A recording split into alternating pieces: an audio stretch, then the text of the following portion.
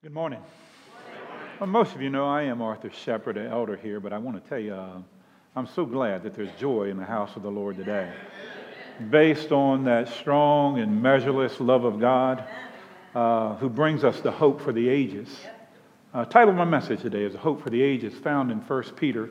This is not a hope that I hope it snows, or that I hope this is a good sermon you have here today. Nothing like that. It's far more than that. It's a living hope. It's a hope that never fails, never ends, and will build you up when you're head on with doubts, trials, suffering, health, anxiety, and fears. That's outside or inside of your life. But yet in this living hope, I want you to know, I want to start here strong, is that did you know that in 2022, 67 million people died in our world. 3.5 in the U.S. But the reality is, as we're moving to this living hope, that everyone, though, is going to live eternally. Either in the presence of God or separated from God for all eternity. A living hope is the hope for the ages. It's needed around the world. It's needed right here in the church, in our community, and in the U.S. And we're going to find this hope in the next 10 weeks in 1 Peter. Together, you and I and the rest of the elders will investigate this and see where hope comes in, how it changes our life, how it affects us and impacts our world and our church. And as you know, the Apostle Peter, he's the writer of this book. Him and the inspiration of God Almighty. He bases this living hope on the resurrected Christ. You probably knew that too, who's coming again and in the end will culminate in a world that is free from the presence of sin. No more anxiety or fear. So what I want to do before I get into the focus, the feature verses of 1 Peter 1, 3 through 12, which I'm going to go over today, I want to introduce you to Peter's character before the resurrected Christ and following the resurrected Christ. See, he was the leader of the apostles. You know that. He was something else. He was always in Scripture. He's always in Scripture named first when we're naming the disciples, the apostles. But yet, on the night that Jesus was betrayed, Peter denied him. He was the front man, but the pressure came.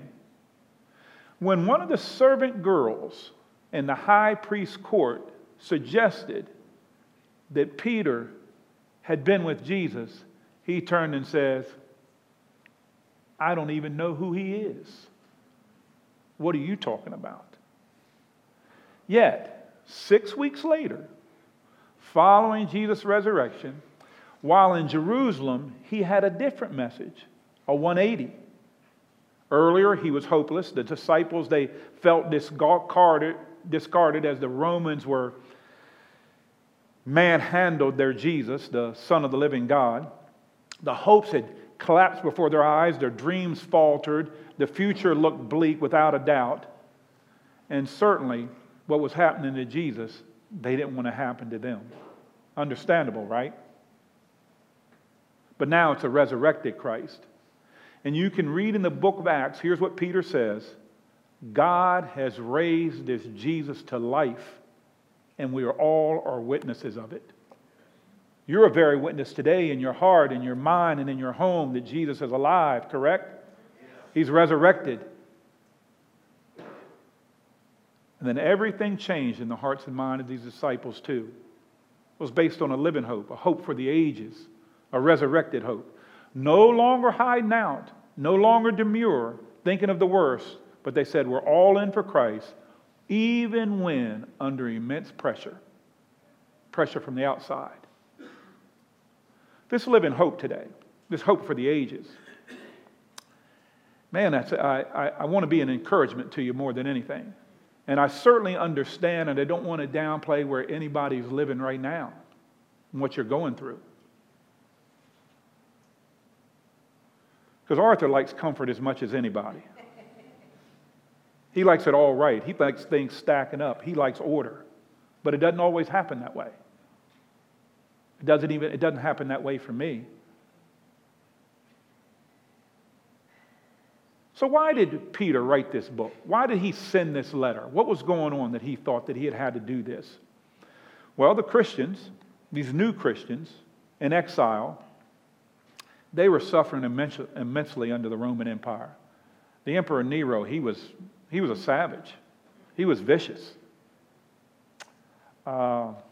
He used them as a scapegoat. The Romans were turning on Nero, but he said, oh, wait a minute. I'm going to have to find an excuse here, a scapegoat, find them somebody to go after instead. And he laid Jesus out for them, and they violently turned on him.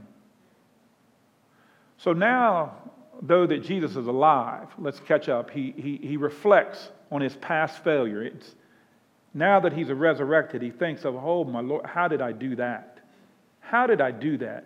Then he's a first-hand witness to this persecution, and now he has empathy for all those that suffer. How are they going through this? How are they going through? Some of them, Nero had them as burned alive as candles for some of his parties. That's persecution. And they needed building up. Those new Christians needed to be building up because their world was collapsing on them just like Peter thought his was. I thought Christianity, they were probably thinking, is supposed to be the good news. It was supposed to bring something, a change, a positive change. And everything that we thought is not happening, and it's even worse. See, he knew that these fears and issues, just like us, will make what? It'll lead us to anxiety, to hopelessness, to place where we're just not ourselves, where we just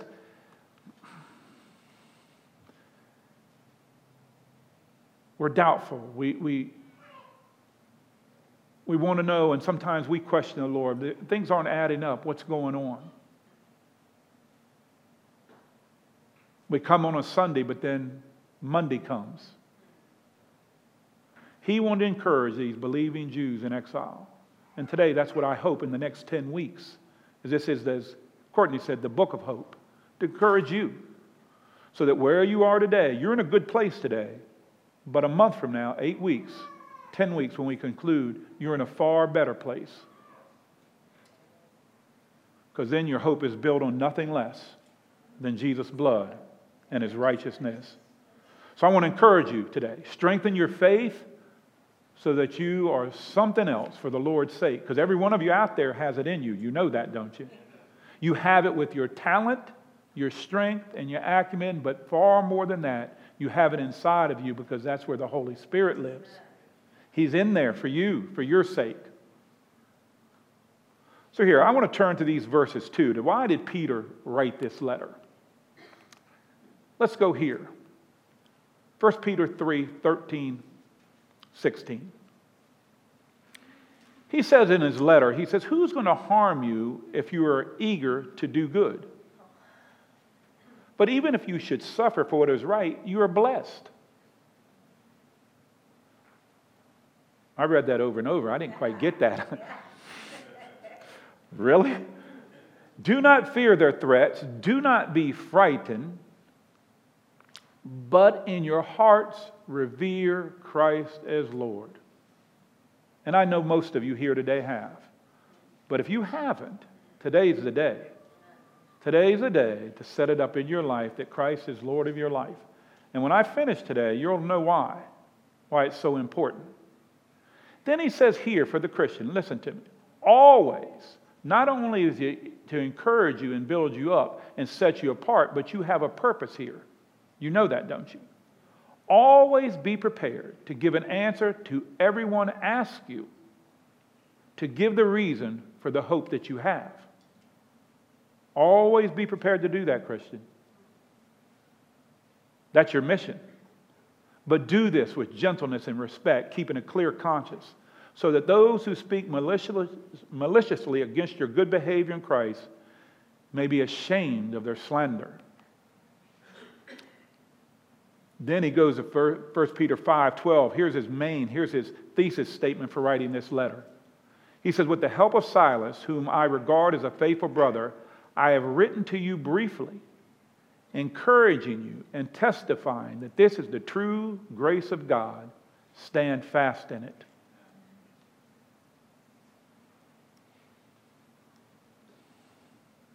Peter writing to encourage. This series should encourage you based on this living hope, this hope for the ages, a hope that never fails. It's robust. It's robust. It's eternal. It takes you from being a minimalist for the Lord into something that's courageous forever. In Acts 16:7, it says the apostles, once the resurrected, they were no longer demure. They turned the world upside down. You can too, right where you are. Start by turning your house upside down. And I mean that.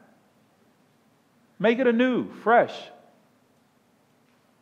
A mission that this home's for the Lord's sake. Then your church, your community, and your world.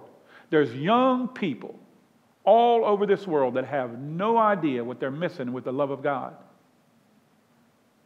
Who's going to tell them? I want to encourage you to do that. But now let's go to our scripture passage for the day. I'm going to go 1 Peter 1, 3 through 12, but how I'm going to do that, I'm going to do them in blocks. And then we're going to go that and we're going to move on and get there. Now I'm going to have about 4 things I want to tell you or share with you as God laid it on me, and then we're going to come to something in the end, and I want to have a strong question and comment for you. Is that fair? All right, so you're with me in other words. And if you be with me, no. Praise be to the God and Father of Lord Jesus Christ. Peter's offering a great praise. Peter was there. He was in the trenches. He knows what's happened, doesn't he? He didn't see a resurrected Christ, did he? But he does now. In His great mercy, He has given us new birth into a living hope through the resurrection of Jesus Christ from the dead, and into an inheritance that can never perish, spoil, or fade. This inheritance is kept in heaven for you, who through faith are shielded by God's power until the coming of the salvation is to be ready to be revealed in the last time. How rich are those words? Yeah. Living hope, great mercy, new birth, inheritance, hope in what we do not see, coming of our salvation. God has offered a great mercy. Can I just ask, you don't have to say anything or even raise a hand, but can I just ask, did God show you mercy? I can't even describe the mercy He showed me. He saw me faltering and failing. He did. And He said, I'm going to have mercy on him. But sometimes we interchange the word mercy with grace, don't we? That's not a bad thing. They're probably on the opposite sides of a coin, of the same coin. You can share them, but really, mercy brings relief. Grace brings blessing. Mercy reaches out, not silent or passive. The Good Samaritan, remember, he showed mercy. It's an action. God showed mercy on us at the cross, yet grace comes to those who believe. He has a place for those that believe. He has a relationship for those that believe. Then he talks about here the inheritance that never spoils or fades. A couple of weeks ago when I was up here talking about Joshua, that was New Year's Eve. There was an inheritance then, an earthly inheritance, the promised land, Canaan. But after they got to that promised land, they were attacked many times.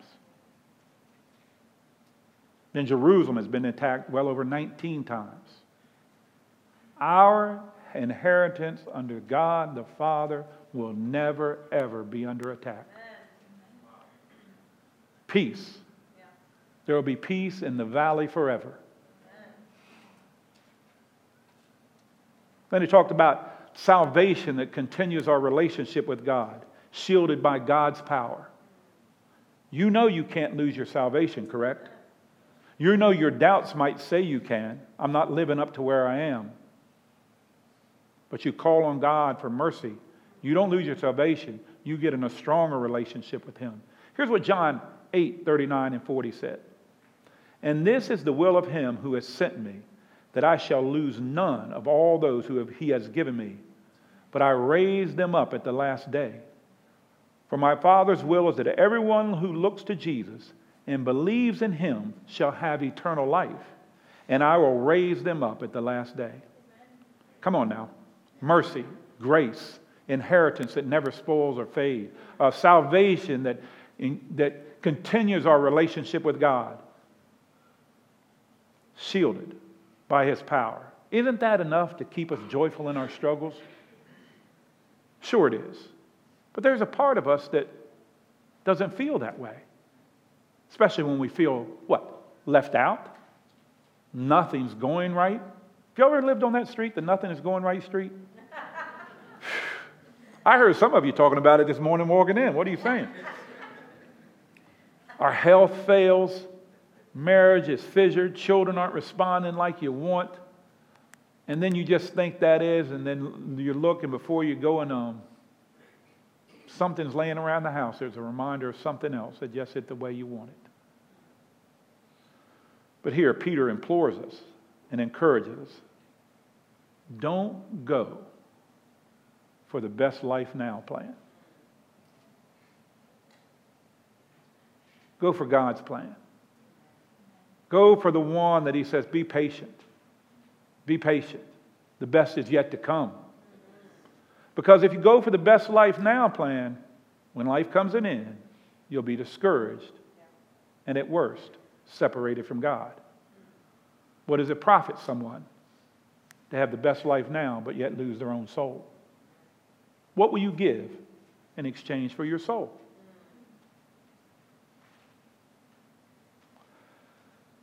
Let's move ahead.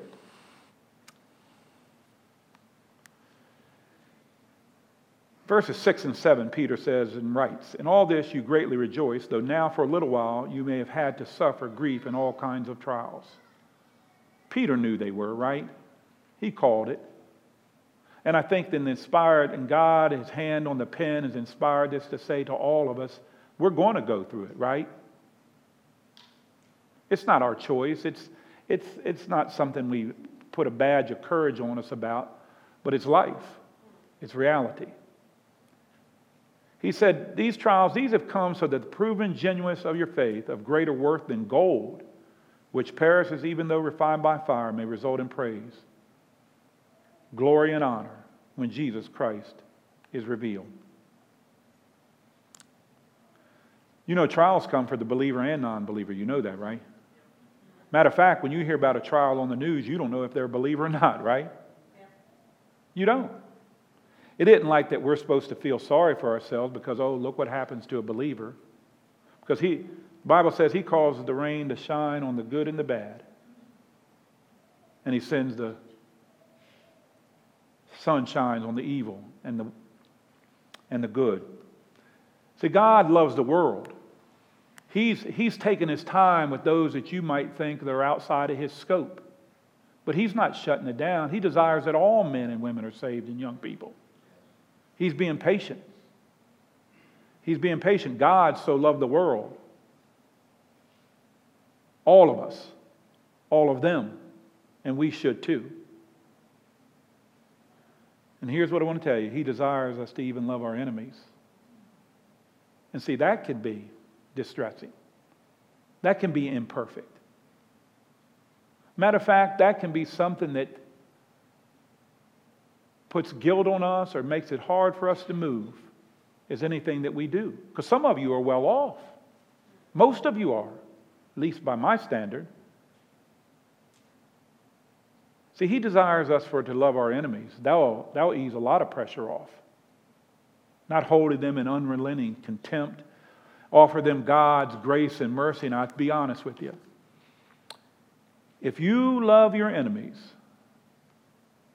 and take the focus off of who they are, what you don't agree with, it'll be the great evidence of the genuineness of your faith.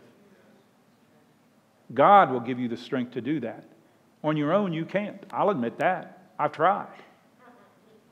But without the power of the Holy Spirit, there's many that I couldn't love. Can I say that? But because of God's grace His mercy, His salvation that's waiting, His inheritance, and the power of the Holy Spirit, we can love people if we'll let ourselves. And that will reveal the genuineness of your faith. Let's move on. Though you have not seen Him, you love Him. And even though you do not see Him now, you believe in Him and you are filled with an inexpressible and glorious joy. For you are receiving the end result of your faith, the salvation of your souls.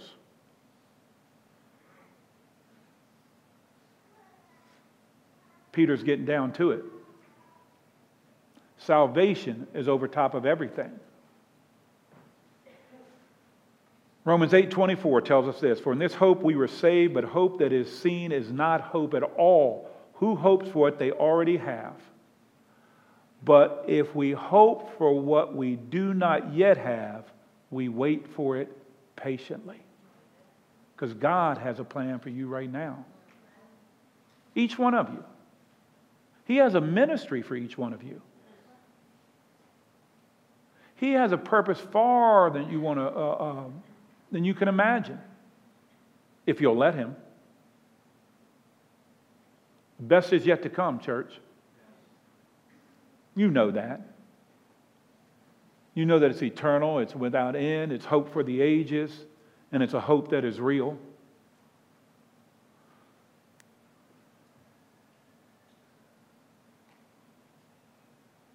You'll say, well, you're going to tell me something I don't already know? Well, I am here in a minute. Give me a minute. Give me a minute.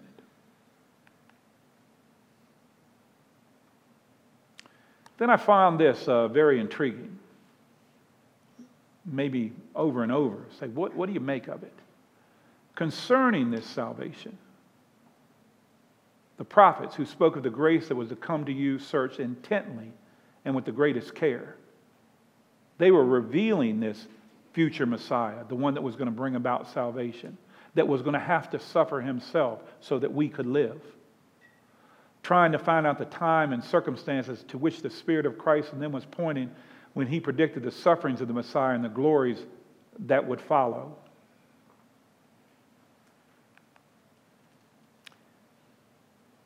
It was revealed to them that they were not serving themselves but you, when they spoke of things that have not been told to you by those who have preached the gospel to you by the Holy Spirit sent from heaven.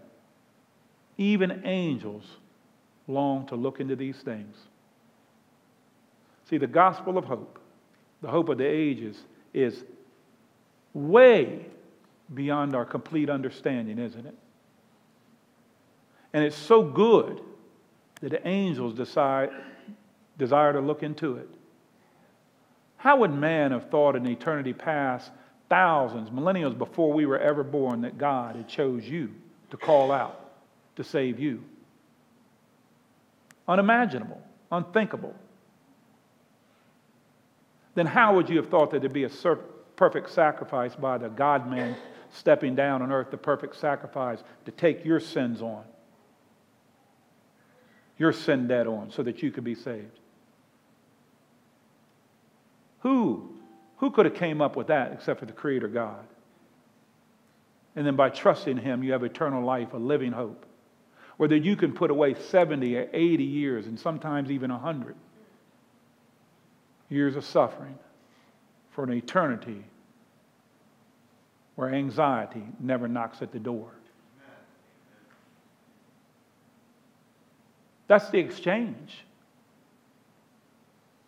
And then if we don't look at our struggles no more, but look at what God's done for us and the power that He's given us and the ministry opportunity He has for us, we can strive to be something far better than we ever thought we could do when we were in middle school or high school or anywhere else. When we were fragmented, weren't thinking straight, or where we had made some mistakes in our life and in our marriage, or wherever it was. But God doesn't look at the past, He looks to the future, and He looks to the future in you. If we would just register it and think about it and grasp it, the hope that sets before every believer, it'd be phenomenal. He'd rally the country, he'd rally the world, he'd rally Waldorf He'd rally us. Living hope. Hope for the ages. But here I want to do, I want to ask a question. But my question's also going to come with a comment. Permissible? Trials and suffering. I think we hear that a lot in our home groups, our Bible studies, from the pulpit, television, wherever you are, the radio. We hear about that. But the reality is men and women do not like to suffer. Sometimes we've heard it said that we pray ourselves out of suffering more than we pray for the lost. But let me ask you a question. Trials and suffering, which would you rather have it? With God or without God? Which do you want? So many discard God because they say, how can a loving God allow trials and suffering, correct? But for a brief second, just in your mind, work with me here. Let's remove God from our earth, our universe, our realm.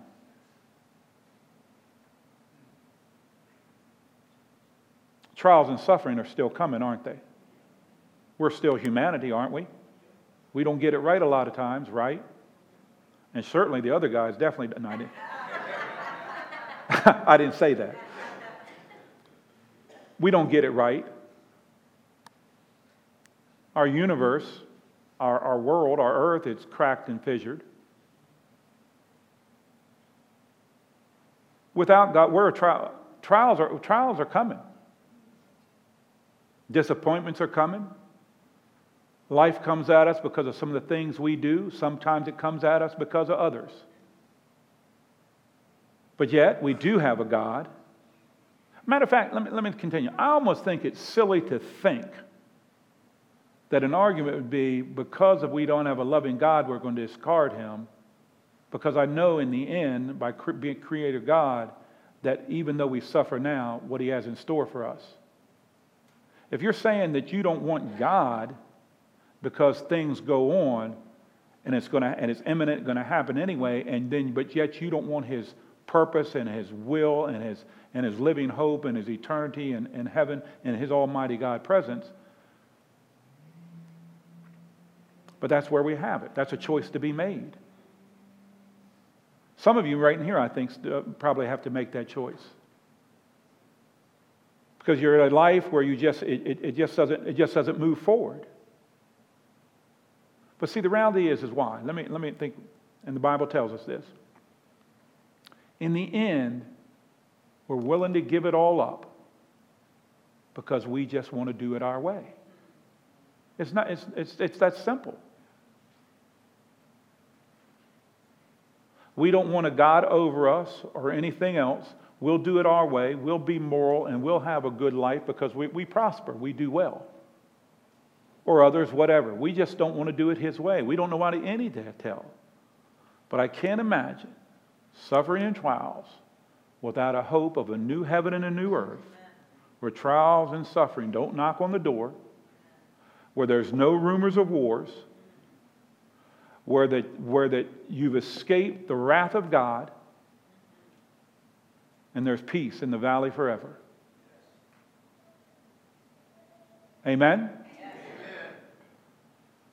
And then on top of this, God, this living God, He restrains evil. Do you realize, knowing who we are, that how much worse it could be if God's hand wasn't on the universe?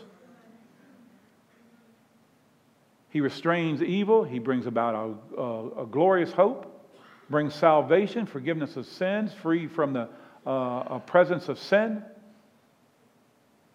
And He just calls on each person here to make that choice. And if you're already a believer and you've made that choice, He says, now knowing what you have, I need you to make another choice. Live a life of gratitude. Grateful. Grateful to God Almighty. Giving your very life for Him. In all ways and in every way that you can. Can you do that? Yes. Stand with me. Each of you.